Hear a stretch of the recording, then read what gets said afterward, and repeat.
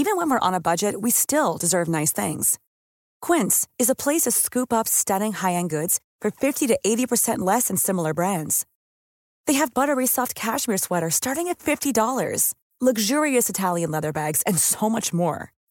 Plus, Quince only works with factories that use safe, ethical, and responsible manufacturing. Get the high-end goods you'll love without the high price tag with Quince. Go to quince.com/style for free shipping and 365-day returns. Looking for the successiest new job?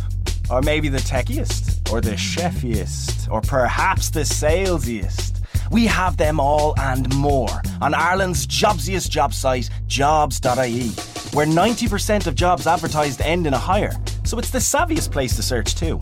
With smart technology that matches your CV with the career you're looking for, just register today and download our app to find your dreamiest job. Jobs.ie, the jobsiest job site.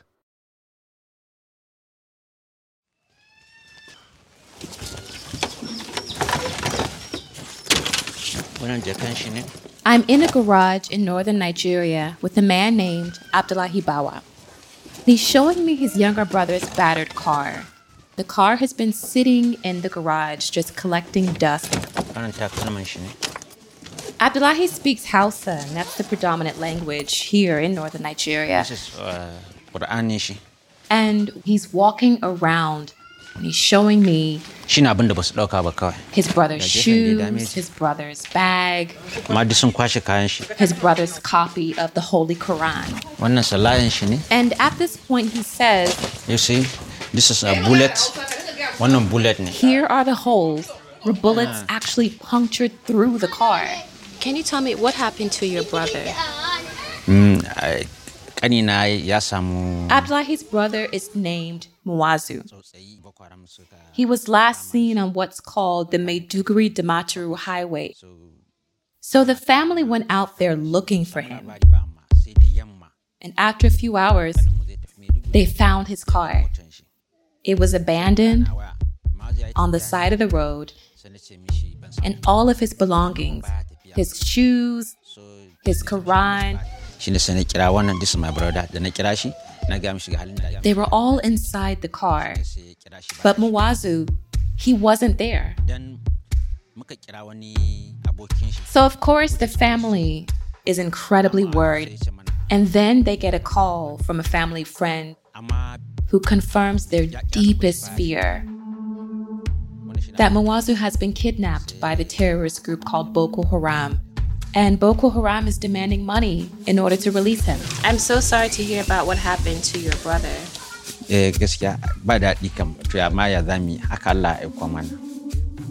It's a difficult test from God. That's what Abdullahi was telling me. He says this is a test of his faith. This family, they really want to get the government to help them, but they don't really have access to people in power. But then they get a lucky break. Their case gets picked up by a hostage negotiator, someone who will talk to Boko Haram on their behalf and negotiate a ransom.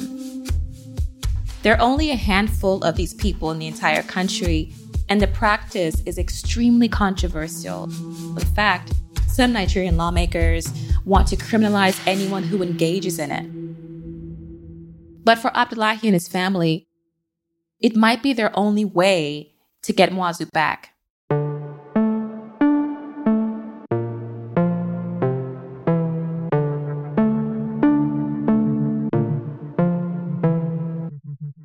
In Nigeria, kidnapping has become lucrative business.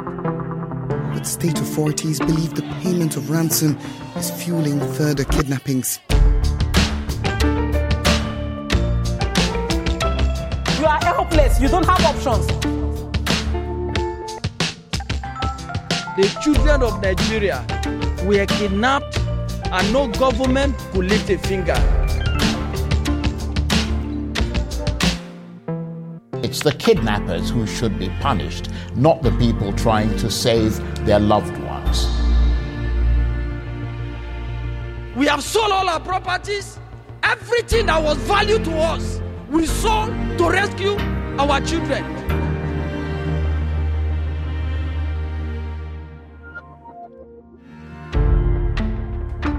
This is Vice News Reports, and I'm your host, Ariel Zumros. And I'm Chika Odua, a reporter based in Nigeria, West Africa.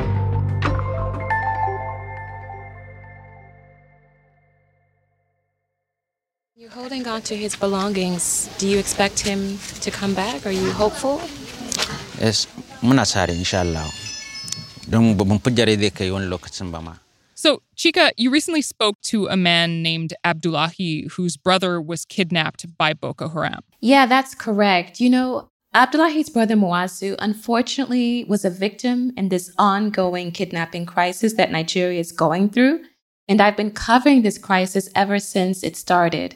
Kidnapping has become such a problem, in a large part because of Boko Haram. It's a radical Islamic group that has pledged allegiance to ISIS. And it wants to start an Islamic caliphate in Nigeria. And they've realized that kidnapping for ransom is a way to make money. It's a lucrative business. And as a result, other insurgents and bandits have started kidnapping too. So it's become an industry. And just this year alone, more than 1,000 people have been kidnapped. And unfortunately, Muazu, Abdullahi's brother, he's caught up in this crisis. And now his case is in the hands of a hostage negotiator. Assalamu alaikum. Hello? Hello? Who will go directly to Boko Haram and try to secure Muazu's release. So can you tell me a little bit about this hostage negotiator? Her name is Umu Kaltoum, but most people call her Umi. Can I take the call? Hello? She's from northern Nigeria, and she's been doing this since 2019. She's a very devout Muslim. How are you?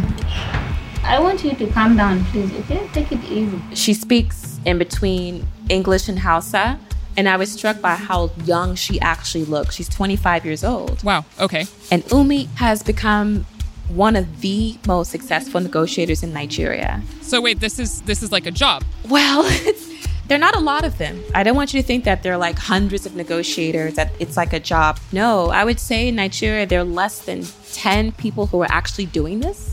And these people work as individuals. They don't work with the government. They've just kind of taken it upon themselves to do this work. Assalamu alaikum. Wa alaikum assalam. She's constantly on the phone, you know, talking to the insurgents and talking to the families. Hello. Her phone's ringing off the hook. Good evening. How are you? I said they took my husband 5 months back. With people begging for her help. People like this call me all of the time. Let me call her back. Umi insists that she doesn't get a cut of these ransoms, and it's the family members of those who've been abducted who raise the money, not Umi. And Umi goes to great lengths to avoid even the appearance that she's profiting from this money. But to be honest, there is room for skepticism in all of this. This is a very murky industry. It's coded in secrecy. Everything is really clandestine. Umi grew up hearing about different Boko Haram attacks happening all around her. She was seeing her city being shot up by Boko Haram, explosions in the marketplace, explosions in the churches and mosques. 2009, Boko Haram went on a rampage. In 2009, they declared war on the Nigerian government. That was their first big attack. So where were you at that time? I was a student. I was even in primary school. I can remember shootings, and it was horrible. Sometimes we will even spend 1 week at home, 2 weeks at home without going out. And food will be very scarce. And if you go out, gunshot. You are at home, gunshot. Boko Haram actually means Western education is sinful. Boko is kind of like a slang term for books. And then haram, of course, Islam, haram is forbidden. In 2017, she started an organization called the Kaltoum Foundation for Peace. And originally, she was going to focus on girls and women's empowerment and education, with the ultimate goal of bringing Boko Haram to the negotiating table to talk to the Nigerian government. But the kidnappings are at such a crisis point right now that Umi, she ended up focusing on those kidnappings. You know, I remember when, in the news, this very big story for a long time about the kidnapping of hundreds of schoolgirls from a school in Chibok. Over 200 schoolgirls abducted from Chibok in Borno State are still missing. And then there was this big international campaign, Bring Back Our Girls. Bring back our girls now! Exactly. That happened in April 2014. Boko Haram infiltrated a boarding school. It really put Boko Haram in the international spotlight. They said, okay, well, we've got the ear of the world. Let's demand some money. Ultimately, they were paid a ransom of what amounts to more than $3.5 million to release not even all, but 103 of the girls. That's a huge amount, right? It's huge. There's a figure that one analyst came up with between June of 2011 to the end of March of 2020, at least $18 million has been paid in ransom to kidnappers, bandits, Boko Haram. Wow. Yeah. It's really, really ugly. It's such an ugly affair, to be honest.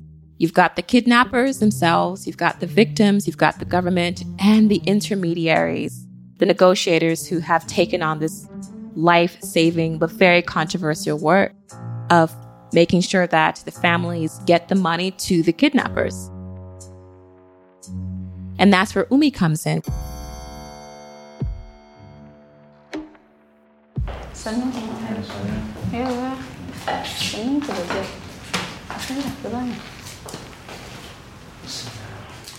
When I visited Umi in May, she was working on her biggest case yet. She was trying to negotiate the release of 10 hostages at the same time. And one of them is Muazu, Abdullahi's brother, who was kidnapped from his car. Today is my first time meeting Muazu's family face to face, and I get to understand more about Muazu and the situation. She's asking, how are you and how is family? And then he just kind of breaks into it. He says, my brother has been kidnapped. And she's like, yeah, I know.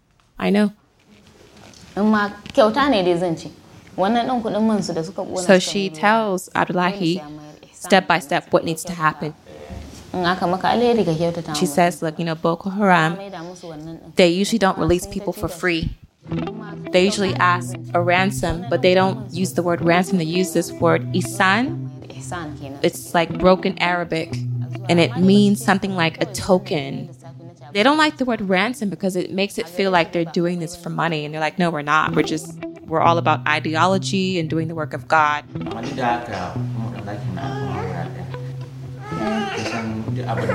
And so he asked, well, how much should I raise? And Umi says that she can't make that determination. So what she says to him is, raise whatever you can raise, and then I'll let them know what it is.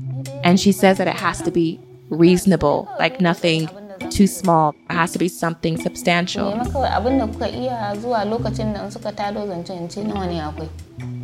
In the past, for other cases, they've demanded $50,000 and $500,000. So with every single case, they tend to increase their demand. This so-called token is getting higher and higher. What she has to do now is to get them to bring it down, to accept something less. But that doesn't always work.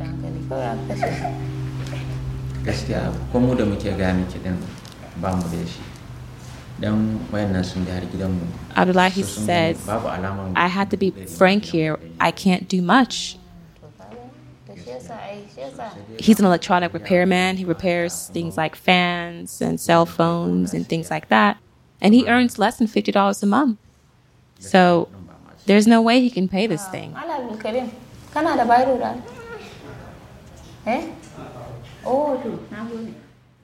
That sounds incredibly difficult for everyone involved. How is it that Umi is in a position to advise these families in the first place? How does this 25-year-old woman end up navigating high-stakes negotiations with this terrorist organization? How did she develop these connections to Boko Haram? I explicitly put this question before her. So, Umi, you talk to Boko Haram directly. That's wild. I mean, it's very rare to see someone able to talk to them. How are you able to establish that open communication with them? How did it get started?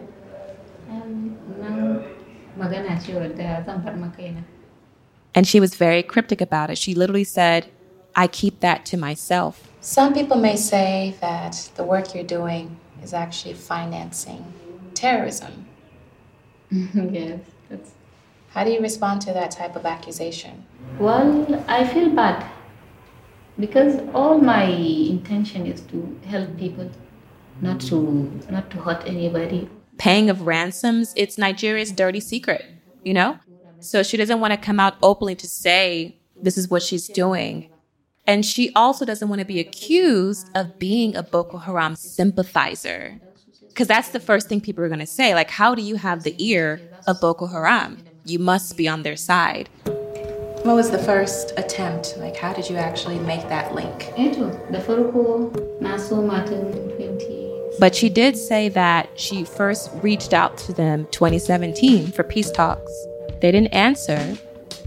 They said that they had to investigate. So they started investigating her. They put spies out around the city to just kind of like watch her from afar. They wanted to see if she was a good Muslim. And they decided to test her. They said, okay, look, you want to talk to us, fine.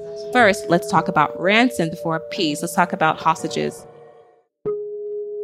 I asked Umi, did she ever see herself doing this, you know? And she said, no. She saw them. It's monsters. It's monsters. And today, would you still see them as monsters? Well, before, if I even hear them, I feel scared. But now that she's been meeting with them face to face, interacting with them. Now I can meet them physically and I can see them as human beings. They are human beings. All of them are human beings. They are just people like everyone. And if they're people, you can negotiate with them. The difference is just the weapons that they hold. How many cases involving kidnapping have you been involved in? I do. She starts listing out the people that she's helped. Names of students, names of pastors. When we talked in May of this year, she'd already negotiated the release of 11 people. And I was there that spring when she was able to get one pastor released. So you have the victim. Yes, that's very exciting. How do you feel? You must be very happy. Of course. Very happy. In that case, Umi delivered a ransom of around $15,000 to $20,000. She doesn't want to say exactly how much it was. Then there was a man who didn't want to return because he had bought into their ideology and he joined Boko Haram.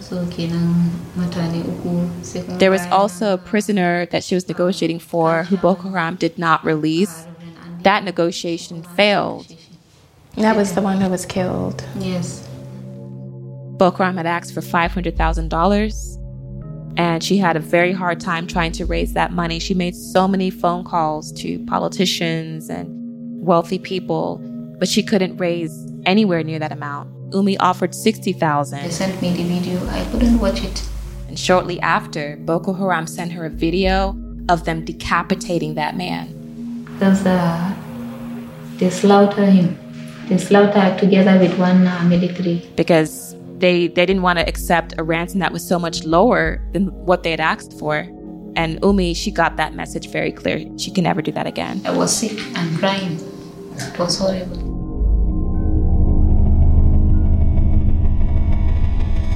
That must be incredibly traumatic for her. I can't even imagine the burden that must actually be for her. Right. I mean, it's like these lives are in her hands at this point. So what would I do? I have to save lives. If I say no, nobody will talk on behalf of these people. And if they stay long, they will be killed.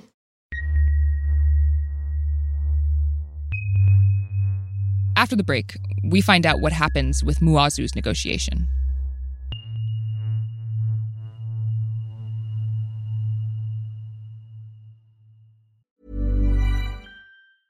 Jewelry isn't a gift you give just once. It's a way to remind your loved one of a beautiful moment every time they see it. Blue Nile can help you find the gift that says how you feel and says it beautifully, with expert guidance and a wide assortment of jewelry of the highest quality at the best price. Go to BlueNile.com and experience the convenience of shopping Blue Nile, the original online jeweler since 1999. That's BlueNile.com to find the perfect jewelry gift for any occasion. BlueNile.com. Planning for your next trip? Elevate your travel style with Quince. Quince has all the jet-setting essentials you'll want for your next getaway, like European linen, premium luggage options, buttery soft Italian leather bags, and so much more. And is all priced at 50 to 80% less than similar brands. Plus, Quince only works with factories that use safe and ethical manufacturing practices. Pack your bags with high-quality essentials you'll be wearing for vacations to come with Quince. Go to quince.com/pack for free shipping and 365-day returns.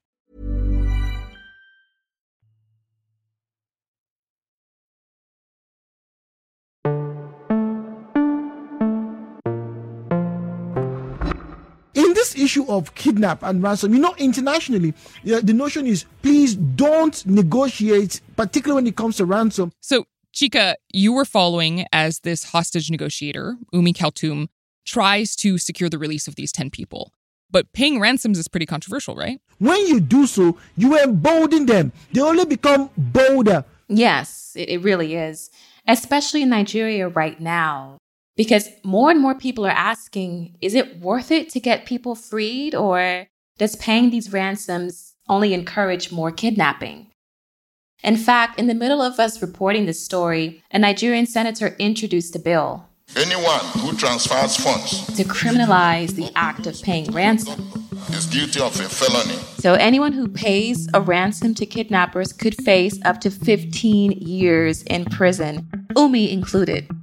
So this would make her work effectively illegal.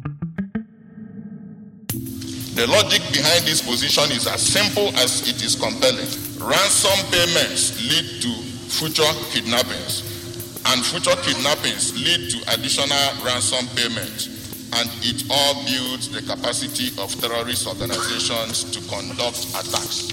When this bill was proposed, oh my goodness, the backlash. A lot of people think it's not a good idea. They say it's the kidnappers who should be punished, not the people trying to save their loved ones. My initial thought was to read it over and over again. I thought I did not understand the English. Many people came out, radio stations had call-ins and TV stations discussed this. Because this is so boldly insensitive. And people were quite upset. I'm still in shock. Some Nigerians think it would help, but then others say, no, people are going to die. They're going to die if you stop this. But everyone agrees that the Nigerian government has to beef up its own security apparatus. They have to find a way to prevent kidnapping. Otherwise, we wouldn't even be having this conversation. Chika, where is the government in these mediations? I know a government spokesperson told Vice News that they have a good working relationship with Umi and her foundation, but why is the work falling to Umi in the first place? They're not supporting her on paper, but everything that she's doing, she's getting government sign-off. They're behind the scenes in all of this. And to really understand their involvement, you really have to understand Nigeria's fractured landscape. This is a country with 250 different ethnic groups. Everything comes down to who are you? What language do you speak? What's your ethnicity? What's your religion? What's your socioeconomic status? So depending on whether your loved one is the right type of victim in the right type of circumstance at the right time, you might get the state or federal government to actually come and help you. So how do the families of these victims, how do they feel about the way that the government has been handling all of this? Oh, of course they're angry. 40 days, the future of Nigeria, the children of Nigeria were kidnapped, and no government, both federal and the state, none of them could lift a finger. But Nigerians have very low expectations of the government at this point. We have sold all our properties. Everything that was valued to us, we sold to rescue our children. There is no government, there is no security agency anywhere that came out for any assistance or any help. So Umi, she's very ambivalent about this bill. Maybe in the future, if the security situation is better, it would be a good idea. But she doesn't think the Nigerian government can actually guarantee safety right now. Ina tare da su Jo. Me WhatsApp call mana ya kike mun video call kuma. Oh, barin kashe. And this is a debate that Umi is having behind the scenes with one of her mentors, Dr. Mohammed Sani. He was her high school teacher, and now he's an advisor on her foundation board. And he disagrees with her going to pay ransoms to Boko Haram. She's filling a gap. Understand? She's filling a gap. Dr. Sani also agrees that the Nigerian government is not doing enough to protect its citizens. And he says that Umi is doing what the government is failing to do. The success is yet to be achieved. Would you say that she's successfully helping people to get their lives back? No, she's saving lives. She's saving lives. Sometimes I don't think it's worth doing. But he thinks maybe this work is backfiring and that Umi, she's gone in too deep and the price of a life is becoming too high. The ihsans that they're demanding. Too much, you end up harming them. You are doing more harm than good. Are you concerned about perpetuating violence? Of course I'm concerned. But I told her, I said, it's not your responsibility. Where is the government? Where are the police? Where is the army? Where are all the security, the DS? What are they doing? So that they executed this man. How did that become your fault? But she is saying, no, once I'm involved, I must be able to save the person. She wants to finish what she started. And I think it's like she has found a higher purpose. You said earlier that Umi doesn't get paid a cut of the ransom. But does she still have an incentive for these negotiations to continue? Like, is she getting anything out of this? Yeah, I was thinking about that a lot. Like, what exactly is her role in all of this? She's very careful to be in the middle. You know, I'm not on the government side. I'm not on Boko Haram's side. I'm just a player in the middle trying to save lives. But the fact is that she's playing a role in this ransom industry. She's playing an active role because she's channeling funds to Boko Haram, a murderous militia that's at war with the Nigerian federal government. It's incredibly complicated, and for now, it does seem like the best shot at safely returning people back to their families is to pay these controversial payments.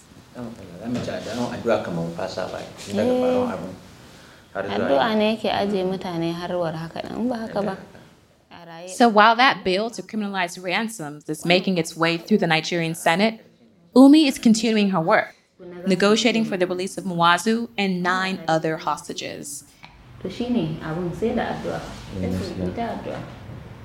So Umi says that she's going to tell Boko Haram that this is a very poor family. She's going to plead with them to have mercy on them.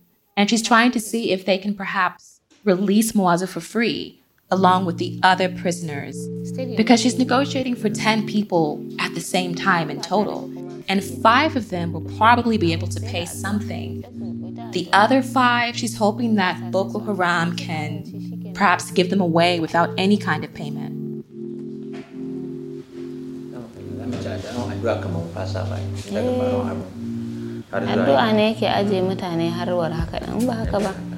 In the meantime, she tells them what every Muslim would tell another person, you know, just keep praying to Allah. It will be done. Just keep praying, keep praying.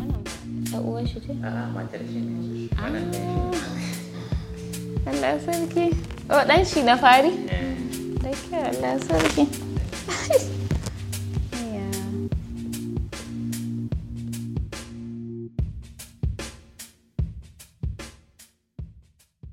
So Umi knows that Abdullahi and his family probably won't be able to raise much money. So what does she do next? How is she going to get the ransom? When I met her and Abdullahi, Boko Haram had given her a 2-week deadline. So in the days where it's like getting closer and closer to that deadline, she's getting a flurry of phone calls. She's also calling people out, trying to say, pay this money, pay this money. She calls it a message. You know, she'll say on the phone, do you have the message? How is the message coming? I asked her, how much money do you have so far? And she doesn't want to reveal that information. All I know is that I heard one family say that they had $20,000. I come to meet Umi pretty much every single day in her office, and she's letting me listen in on her conversations day after day. But somehow I get a sense that she's not telling me everything. Before I go, I don't tell anybody. In order for it to be successful, she can't tell me everything. Whenever I go to rescue a person, I don't tell my family, I don't tell anybody. It may be tomorrow or next tomorrow or Friday, Saturday or Sunday. We would make the arrangement. So as the day is getting closer and closer, Umi to meet Boko Haram, she's just waiting for the text that says it's time. She has to know where to go. I'm nervous. It's a big job and it's a heavy one and a lot of pressure on me. Maybe I can come out with it with maybe 7 people, 8, 10, maybe 10. So finally she gets that location they communicated to her. So Friday, we go to her office expecting to see her again, and she is not there. Well, she's usually late, so, we're waiting for her. But she never shows up. We haven't heard from Umu in almost 2 days now. And her colleagues, they don't hear from her either. Dr. Sani says that he's worried about her. The last thing we heard from him was a text that literally says, "I'm scared." We don't hear from her for days. For days. I suspect she might have gone on to the bushes to meet Boko Haram. And then 3 days turns into 4 days. It's like, okay, where is Umi? I'm going to try to call Umi one more time. 4 days is a long time. The longest she'd ever been away for an exchange was 3 days max. And the call's not even going through. And then finally, 5 days later, hello? Hello, how are you? Umi reappears. Hi, Umi, it's so nice to hear your voice. Thank you. After so many days. Yeah. I'm like, Umi, are you okay? I've been so worried about you. Yeah. So what happened? So what really happened is that we went to Damasak. We spent 3 days and... What she says, it's a little hard to follow, to be honest, and also a little contradictory. She said that Boko Haram insurgents kept telling her to come to one place, and then another place, and another. They were switching the locations. And when she was finally able to get a final location, she was stopped at a checkpoint by men in camouflage. We approached criminals by the road. And they robbed us. They took everything from us. Wow. They took everything. My phone, they took it away. She said her phone, her money, they snatched both of them. She told me that they said, "Where is the message? Where is the message?" So did they take the ransom money? Yes, they took everything with us. Everything. How much money was that, Umi? They took, what they took is, they didn't take anybody's phone. It's mine only. Yeah. How much money did they take? How much of the ransom money? No, it's not ransom. And she says, no, we didn't go with any ransom. There was no ransom. And I'm like, well, what do you mean? Umi, these families raised money. Did you have it or not? And she says, oh no, we just had like pocket change for us to get through the bushes. No any ransom money with us, but we have some money to take care of ourselves that we had. So she finally said that, yes, these robbers were Boko Haram, but that they were from a rival faction. And ultimately, the robbers let her go. So she proceeds to the negotiation point. And when she gets there, she sees the 10 hostages who she's supposed to be releasing. She told me Boko Haram says, "Where is the money? Where is the message?" And she says, "I was robbed." She explains the situation to them and they say, well, we can't release these people. Like I said, it's very confusing. She was telling everyone a different story. She told me that she never had ransom money with her, but then she told our fixer that she did have the money and it was stolen. I'm in trauma now. I need rest. I need to rest. It sounds like some of the trust has been broken down. Yes, I'm confused. I could tell that she was really nervous, so it's trying to make sense of everything, trying to put the pieces together and ascertain what's fiction and what's fact. I don't think that she's telling the truth about them not demanding a ransom.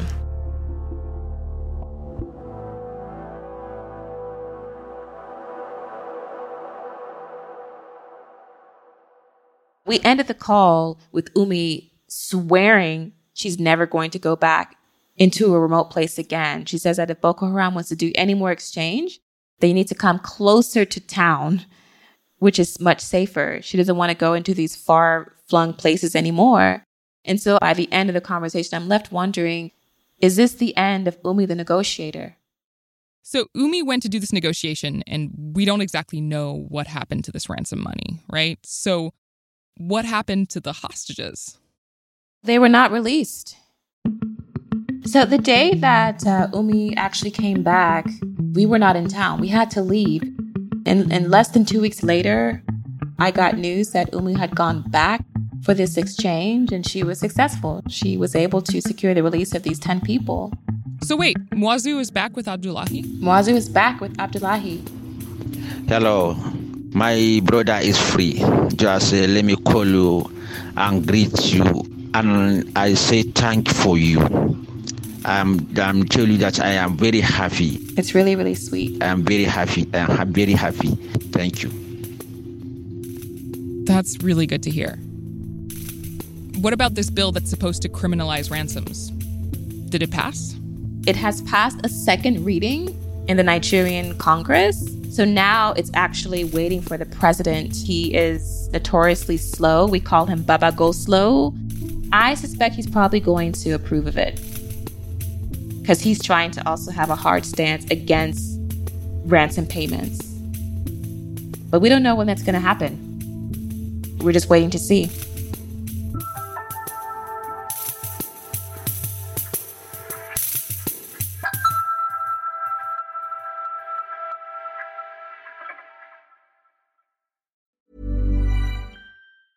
Planning for your next trip? Elevate your travel style with Quince. Quince has all the jet-setting essentials you'll want for your next getaway, like European linen, premium luggage options, buttery soft Italian leather bags, and so much more. And is all priced at 50 to 80% less than similar brands. Plus, Quince only works with factories that use safe and ethical manufacturing practices. Pack your bags with high-quality essentials you'll be wearing for vacations to come with Quince. Go to quince.com/pack for free shipping and 365-day returns.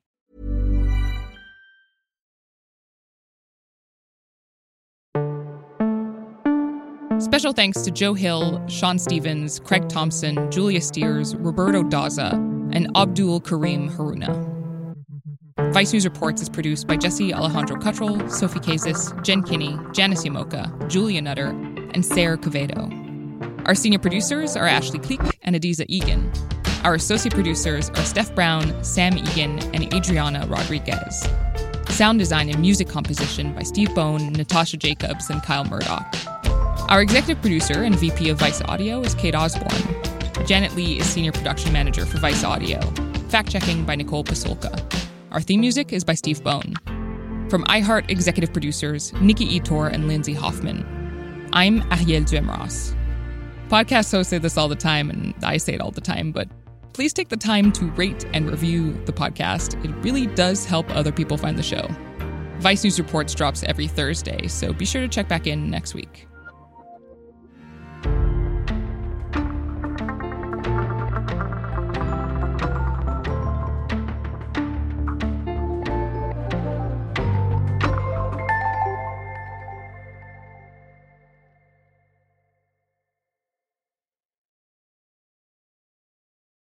Everyone knows Romeo's serves some of the best fish and chips in Ireland.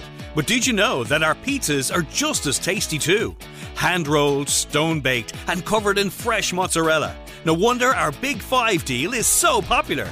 Romeo's 12-inch margarita pizza, 5 chicken goujons, 3 onion rings, chips, and a choice of dip for just $12.95. Order now on the app or romeos.ie. The Big Five, just $12.95.